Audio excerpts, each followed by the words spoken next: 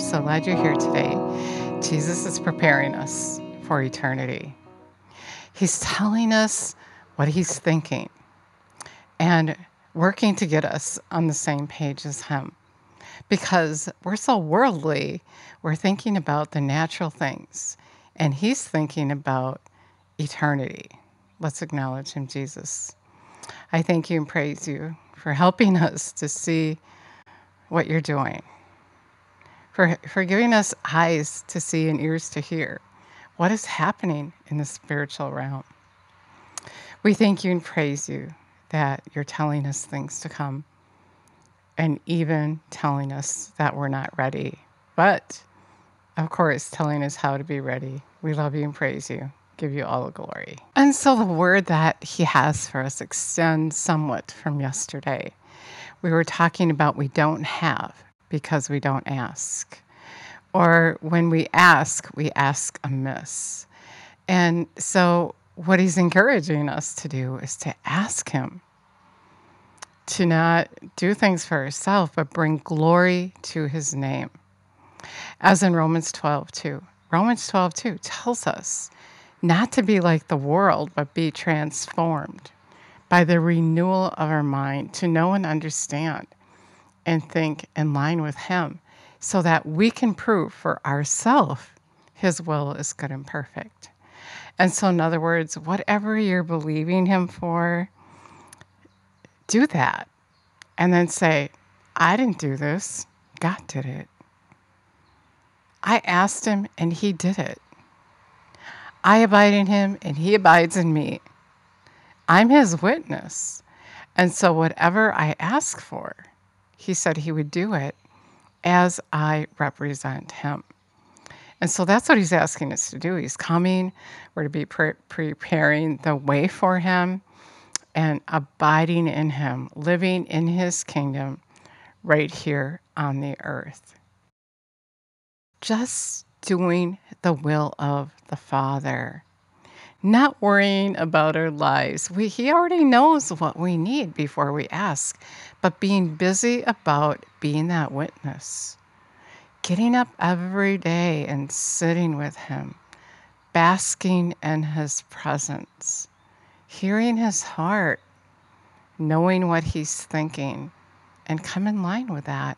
Get on the same page as him. And so everything that happens in your life that other people notice, you're going to say, I didn't do that, God did. I didn't do that, he healed me.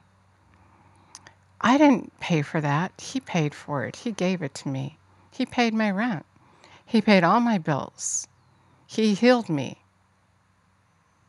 He cleansed me.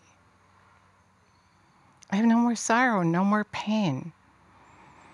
Because I'm so reliant on him, I just casted my care, as he said, cast your care on me because I care for you.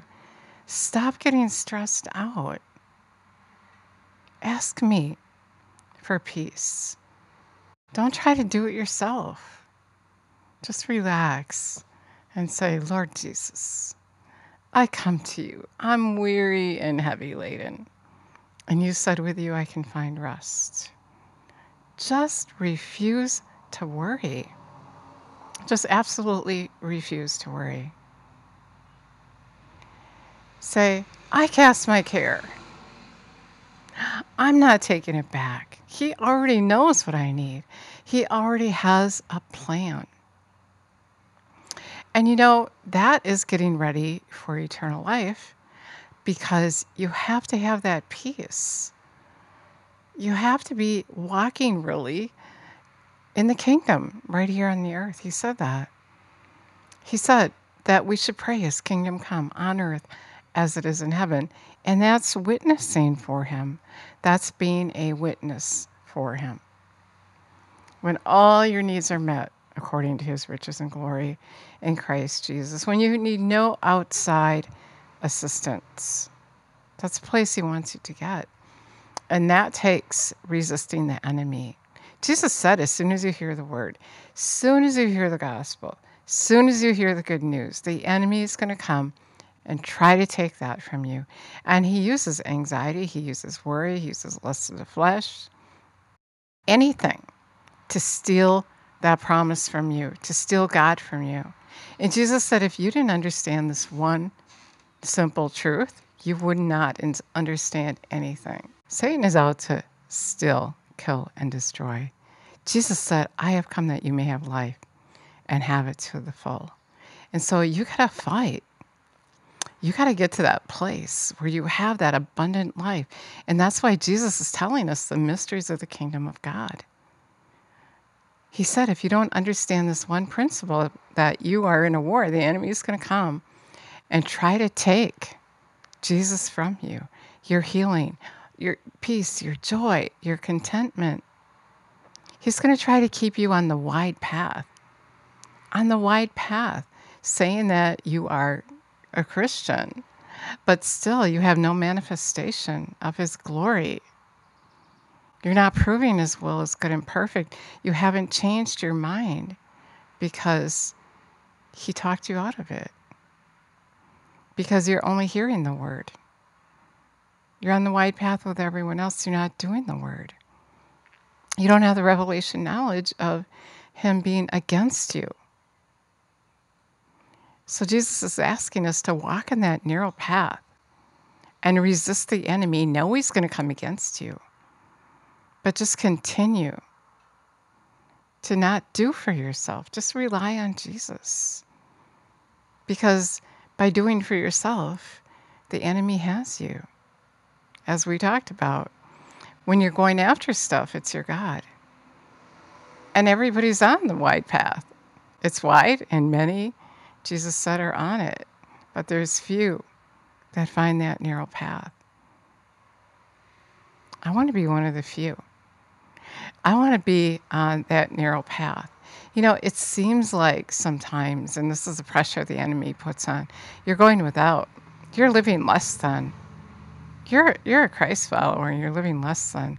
But really what's happening is you're learning to rely. And when you press through and the manifestation of his will comes alive in your life, and everything that you need is added to you, they're going to see a complete difference. They're working and fighting and, trying to do for themselves. And here, you just get it added to you. Jesus adds it to you. And they're going to see the difference, and that's what he wants.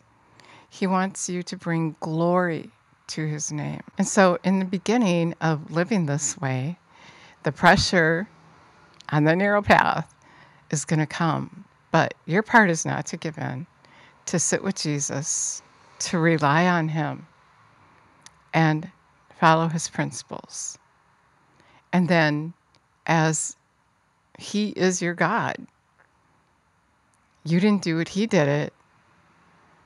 That's the way it'll turn out. You'll be saying, I didn't do it, Jesus did it. I didn't do this, Jesus did it. He healed me. He sat with me when I cried.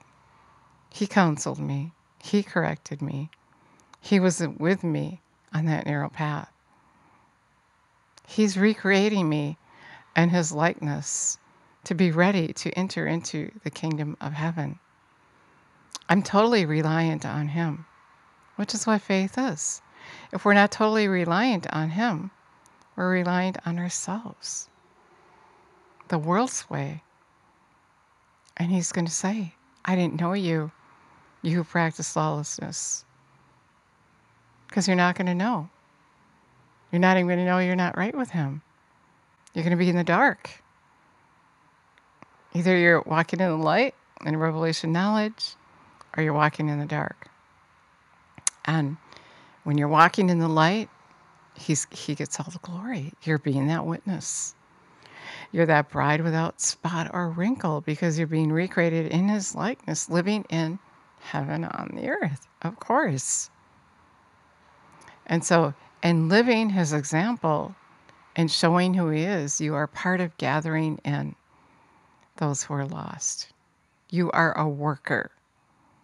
The harvest is plenty and the workers are few because the workers are detained. The enemy has stole the word from them. They don't know the truth. They're living in the dark. My people perish for a lack of knowledge. They don't have knowledge because they've given in to the lust of their flesh. The worldly things are hanging on to the stuff. And so they can't see clearly into the kingdom. They can't hear Jesus. They don't know the sound of his voice because their attention is on the world, the worldly stuff. The enemy has stolen the word from them. Jesus said that for a reason. He said, if you don't understand this, you won't understand anything. As soon as you hear the word, the enemy's going to come and try to take it. But we have his power. We have the word of God. We have him teaching us. So we don't have to give in. We can recognize him. We won't follow the voice of a stranger. We'll already know what's up. And being out on the water, if you fall in, he's going to pull you out. When you're trying to follow him, of course, he's going to be there for you. He's going to help you. He loves you.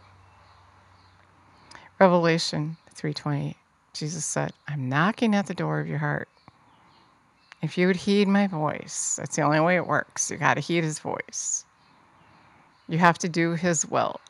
Because if you don't, he can't do anything. It's your choice. He will not force himself on you. You have to do his will. So he said, if you are willing, if you'll heed my voice, I'm going to come and live on the inside of you. I'm going to be your God. You're going to be my people. And I'm going to lead you in righteousness. And whatever you ask for, because you abide in me and I abide in you, I'm going to add it to you. As you represent me, as you prepare the way for me, I'm going to be there for you. But if you don't heed his voice, then you really have rejected him, disregarded his command. And then on that day, he's going to say, I didn't know you, you who practice lawlessness. When you practice lawlessness, you're really telling Jesus no. When you ask him to come and live on the inside of you, what you're saying is, I'm in agreement with you. I want to prepare to live in your kingdom. Teach me, correct me, Revelation 3:19. He said he corrects those that he loves. So, if you want to say that prayer with me, that would be wonderful. And then if you say that prayer, please let me know. I would love to know. And if I ministered to you in any way. So let's do that. Jesus, we thank you and praise you for the offer. We thank you that you are willing to come and live on the inside of us and teach us, correct us. That you want to bless us and teach us the way to eternity. We thank you that you've called us to be your witness. You've called us to bring glory to your name just by living in your kingdom in reliance on you. We love you and praise you and give you all the glory. So good to us. So, the Word is him. John 1:1. In the beginning was the Word, and the Word is God.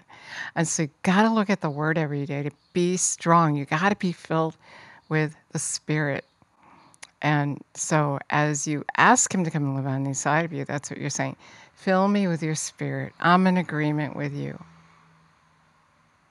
And then look at the Word and do the Word. Don't just look at it.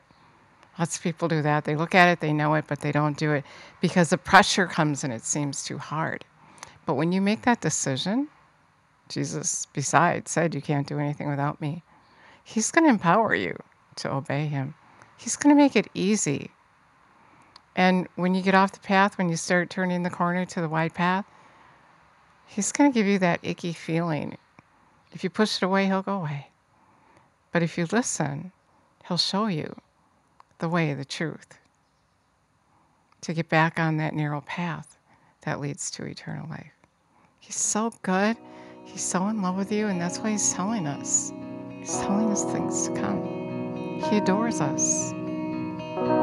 Thank you so much for listening today. God bless you.